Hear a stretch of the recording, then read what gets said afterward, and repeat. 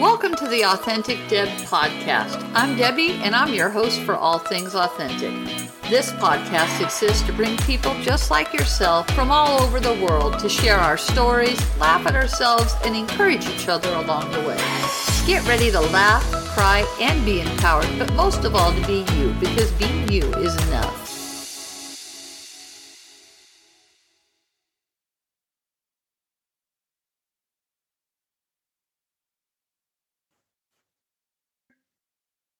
Hey, this is Authentic Deb, and we're in for a treat today of another episode of the Authentic Deb podcast. Today, I have Marty Sellers, who's hailing out of the Southern California area. And These are going to be one of those podcasts where we have no idea what we're going to talk about it. So we're just going to go for it. So Marty, without further ado, go ahead and introduce yourself, and we'll just see where the podcast goes. I love it. Well, listen, first and foremost, thank you so much for inviting me to this amazing show. And we need more authenticity in this world with that. Well, again, my name is Marty Sellers. My government name is Martinez Ivan Sellers, pero no habla nada español. I am a marriage and family therapist here in Southern California. I'm about 30 miles east of LA in San Bernardino County. And I have been doing this thing of behavioral and family therapy for a little over 12 years. I am also a licensed and ordained minister. As well as I am a father of 3 and love life. Awesome. Well, we've got a lot to unpack just in there. So first thing I want to know is, how do you have a name like that and you don't speak a lick of Spanish? Where do you hail from? Oh my God. Well, I'm originally from Ohio. Nowhere in the middle of Ohio, Midwest, it doesn't come anymore. That is so boring. You're not even allowed to have a name like that being from Ohio. Right. And you know, Deb, as you know, it's black or white in Ohio, nothing in between in that. So can you imagine growing up in Ohio with a name like Martinez, and they go, Martinez? You say it really well. Thank you. Yeah. So I tell them I'm Dominican 3 times removed, but that's not the truth either. It goes with it. I like my listeners, I'm just shaking my head. I'm still trying to get the face and the raising Ohio with that type of name. So, well, my father was in the military, in the Army, and you know how they call them by their last name. Yep. So I don't know if my father just thought it would be unique or what have you. So Martinez, he was from Michigan. I never met the man a day in my life, but all I know is I had a name of Martinez. And so it's quite unique. With a first name like that, no one forgets you in that regard. So I've actually embraced it and absolutely love the uniqueness of it. So your birth father, who you have not met, last name was Martinez. No, my birth father was Robert Sellers. His friend in the military was Martinez. And he liked the name. He liked the name. Oh, so you've never met the dude that you're named over, but you have met your dad. Okay, yes, I read that wrong. Yeah, I have met my father and all that. Good to know. Yeah, both earthly and heavenly. So there you go. With that. So. All right. So Martinez comes from some dude that your dad was in the Army with. Right. Okay, I got it. Hung out with after that either again. So I thought that was quite ironic. That's a whole nother story. It's a cool name. It's just totally, you don't look like a Martinez. So now when I went down to the Dominican and everything, they were like, "Welcome home, my brother." Oh, yes, of course. They start speaking in Spanish. I'm like, no entiendo. Yes, ¿dónde es el baño? Por favor. Right.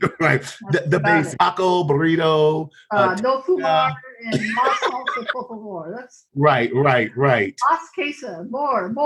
That's about it. Exactly. Okay, well, you've gotten that part for us. Okay, I digress. Go ahead. I just had to jump in there because no.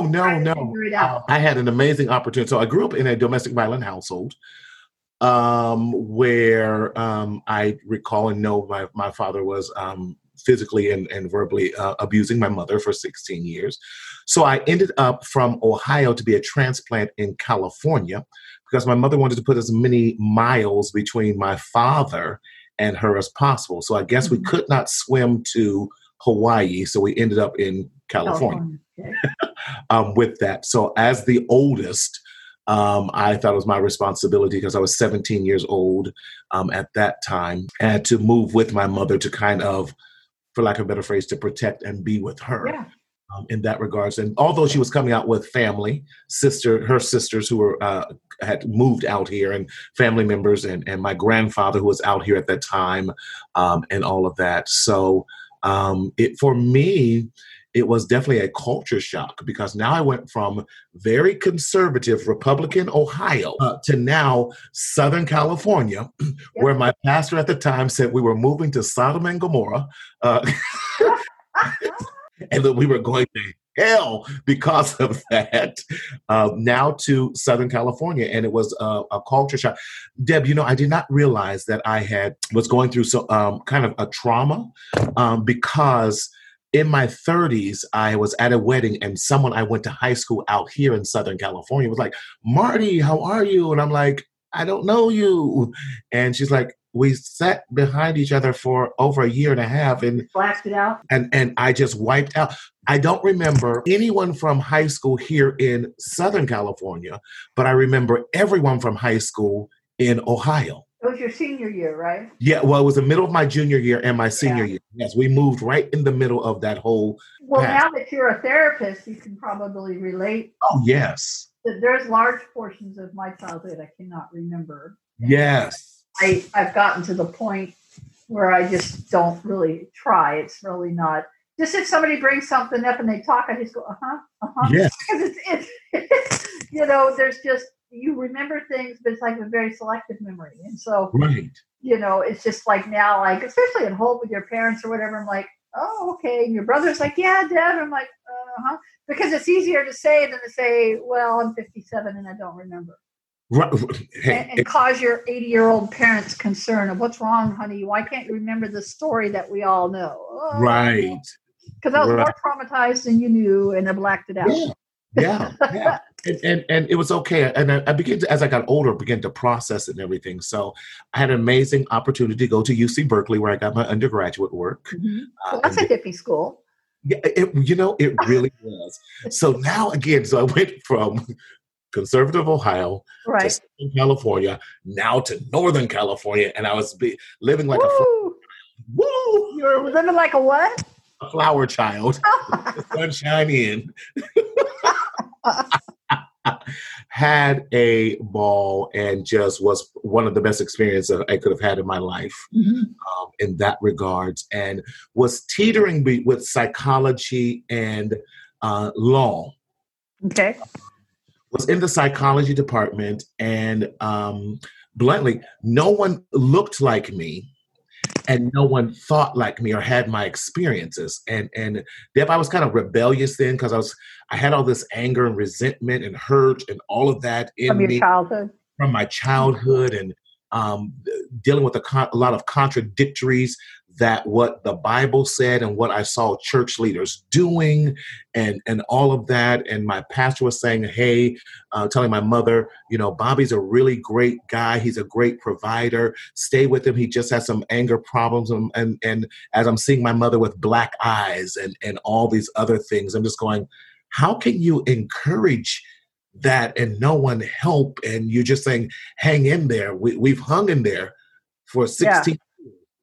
Nothing's going to change unless he changes. So in that, so I'm in the psychology going, that's not happens in my community. That's not happening.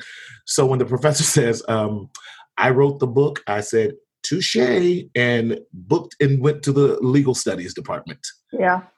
In that. So, and now even as a Black male therapist, I represent less than 2% of the entire therapeutic world for us. So almost becoming a therapist as a Black man, I'm almost like a unicorn in the field, if you will. Really?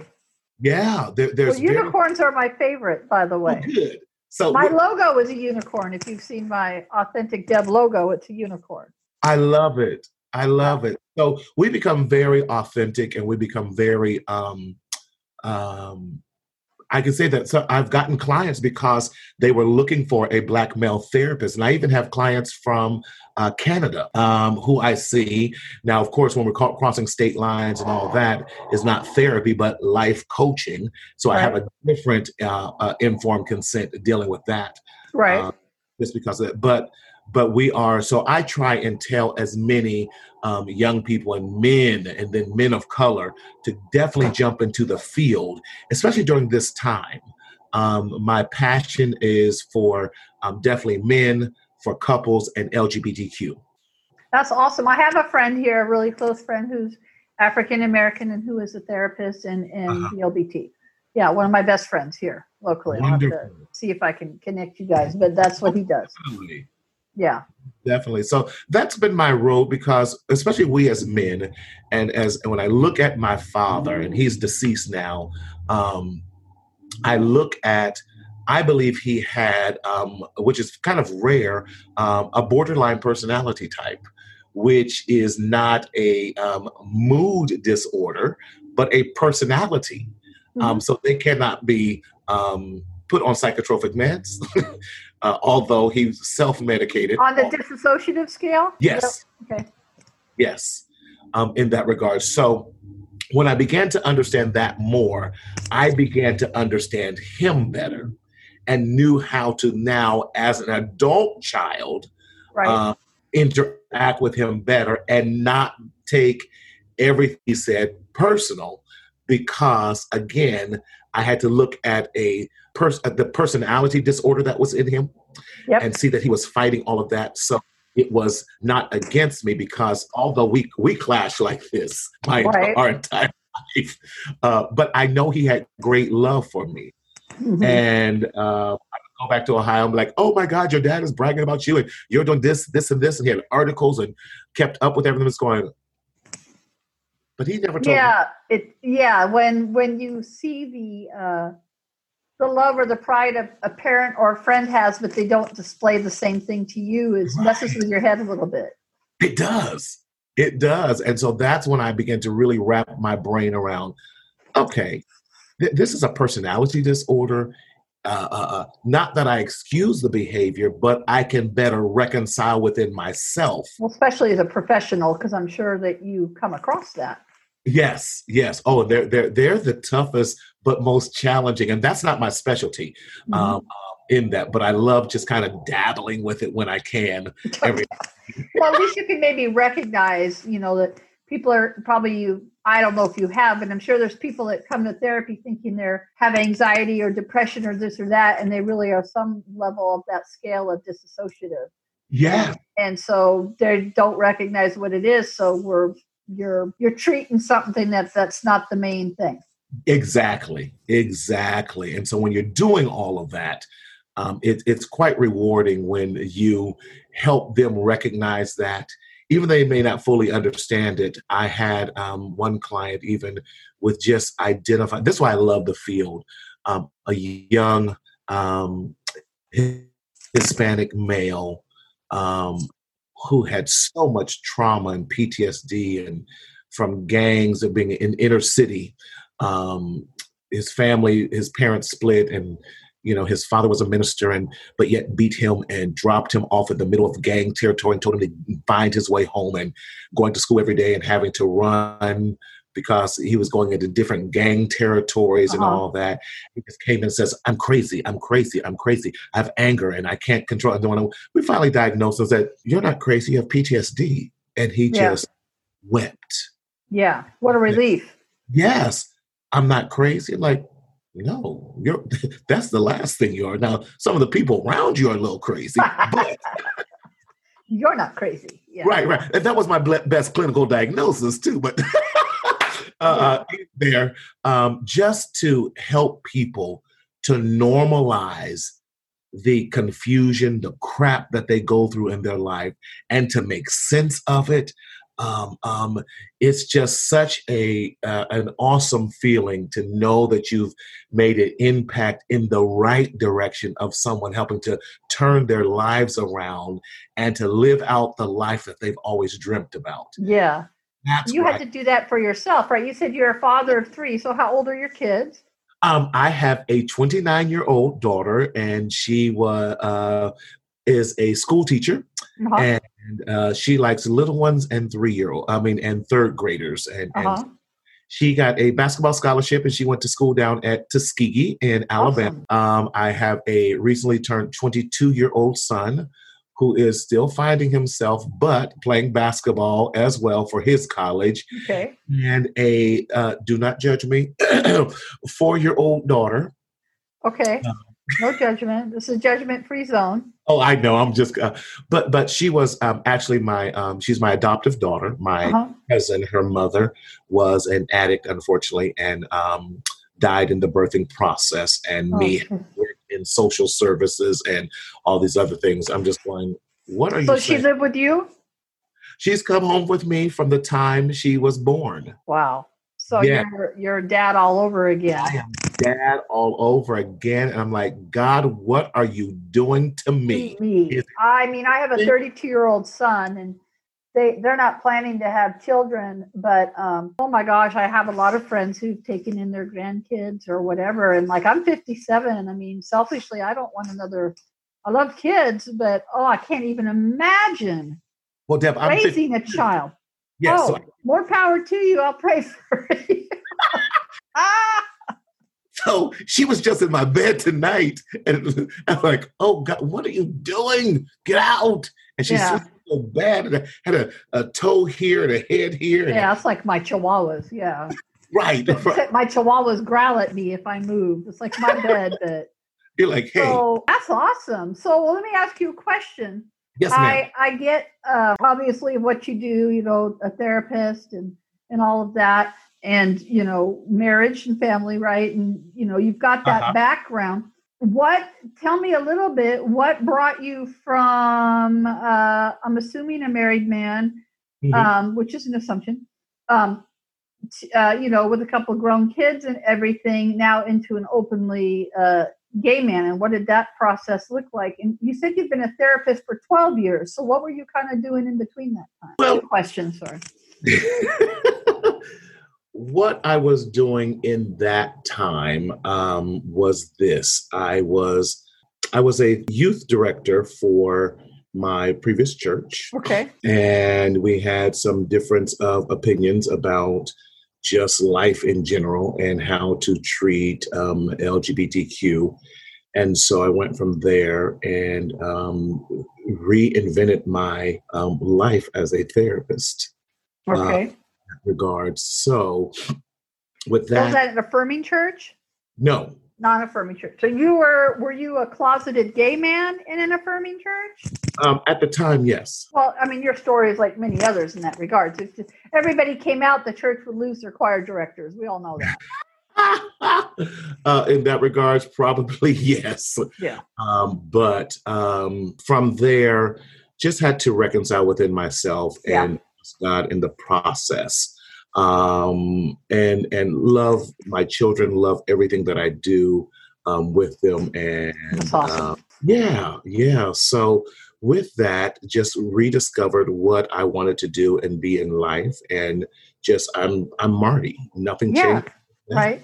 So you went into therapy, and ministry-wise, when you left the affirming church, what did you do? Did you start your own church, or no, find a church or a network of people? Or yes, and that's how I had met a mentor of mine, Pastor Sean. And Pastor Sean, okay. Yes, and he's been absolutely amazing and just really served really as my assistant pastor. Oversight, whatever, covering. Yeah. Yes, and just really helped birth me into being who I am with that. So that's awesome. Yeah, and I like to put on the banner, I'm just Marty first, and I'm a Christian, and who I am is who I am, because we have to learn to love each other for who we are. Yeah. in that regards. And we have to look at the different things in life as we are living our own lives. And are we being authentic to our faith and authentic to who we are? Yeah. And I think that sometimes the world makes it, especially for GLBT people, but definitely not just GLBT people in general, the church. And when I say the church, I mean the church as a whole, the Americanized church. I'm sure other churches do it, but they make it very hard to be your authentic self and to be accepted into the fold. Very hard, because I have another podcast called Spiritual Homosexuality that's in my episode list. And it's with a guy called Truth Seeker, who's a Christian, but he's also into a whole bunch of other stuff, and he can have conversations with anybody. Right. And our conversation wasn't about homosexuality at all. It was just about the church. And I've said it even when my wife and I were pastoring in Seattle area. I said it. I've said it for years, like prophetically. I'm like, there is a whole subset of people who are not going to step foot in a church. Gay, straight, black, white, young, old. And they will not, because the church is not authentic. And they're looking for authenticity, and they're looking for, everybody's looking for power. And I don't mean power like, I'm the president. I mean like supernatural power. We're supernatural beings. We're drawn to the supernatural. And I said, if they can't find it in the church or real healing or real whatever, they're going to find it somewhere else. And so we were talking about how, it's like you've ever been to the store and you see an end cap, right? You go to the store and there's pillows at the end of the aisle and they're on sale. And the end cap is to get you to buy other stuff, right? Oh, I got the pillow. Now I need the sheets. And now I need the this. And now I need the that. And that's how marketing works in the store. End cap. And the church is like that sometimes. Come as you are. We love you all. And I'm not talking just about gay people. And then you walk in there and it's like, okay, great.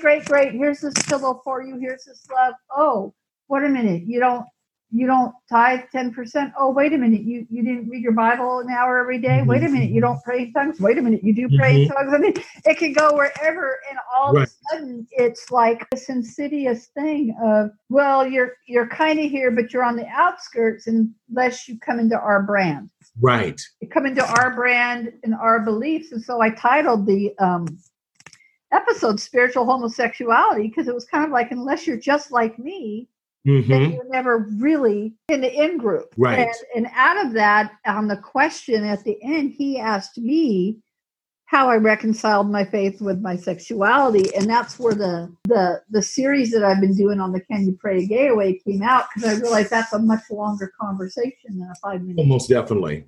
On a podcast. So you came out of that and you went in. So did you go back to school to be a therapist or take some certifications? Or okay. Yeah, no, went back and got my master's and all that after having a master's in theology with that as well, and did that. But, Deb, you pointed out something interesting I thought was quite, we this pandemic, if nothing else, is going to cause us to re-examine how we, and I'll say it like you said, encap or package faith, Christendom, in that regards, because what we've seen out of this are acts of love that transcend anything else. Is that not the first universal law? Yes.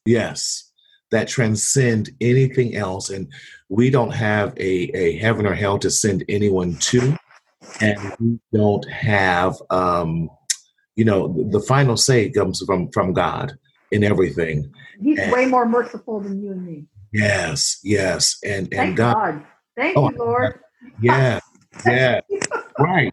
Butthead sometimes, you don't want me to make a decision. We all are, and we have to also reconcile of how we judge others in that regards, and there's not a big sin, little sin. He says, I see everything as sin is sin. He doesn't categorize anything, and we have to look at how we hold others to a judgment that we cannot sustain ourselves in that. So I'm learning how to love unconditionally. Do I struggle with it? Heck yes. Even in that when I'm in session one, okay, no judgment, that's new. Okay, why am I feeling this way? Because I don't quite understand it. So let me get a better understanding and let's read them together and have a conversation so I can see where it might all come from and where it has stemmed from in that regards as well. Hey, Authentic family, thanks for listening. We had a little bit of technical difficulty and we lost the second half of the interview, but I figured talking about love and unconditional love was a good place to stop. The world needs, especially now in the middle of COVID-19, we really need to love each other and look inward with God, with ourselves, for ourselves, and just learn how to love other people. I feel a series coming on about unconditional love and what that means. But for now, thanks for listening and tune in again to the Authentic Deb podcast. You can support my work over at Patreon, Authentic Deb, and also check out my new YouTube channel. Like and subscribe, share the podcast. And if you want to be a guest on the podcast or have somebody you think would be great, then shoot me an email. Just head on over to AuthenticDeb.com, click contact, and you can request to be on the interview or shoot me an email and let me know if you have somebody you think would be great. Until then, remember to be you, because being you is enough.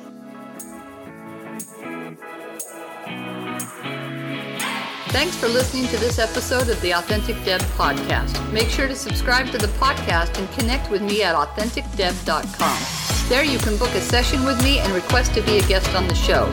So until next time, this is Authentic Deb signing out. And remember, be you, because being you is enough.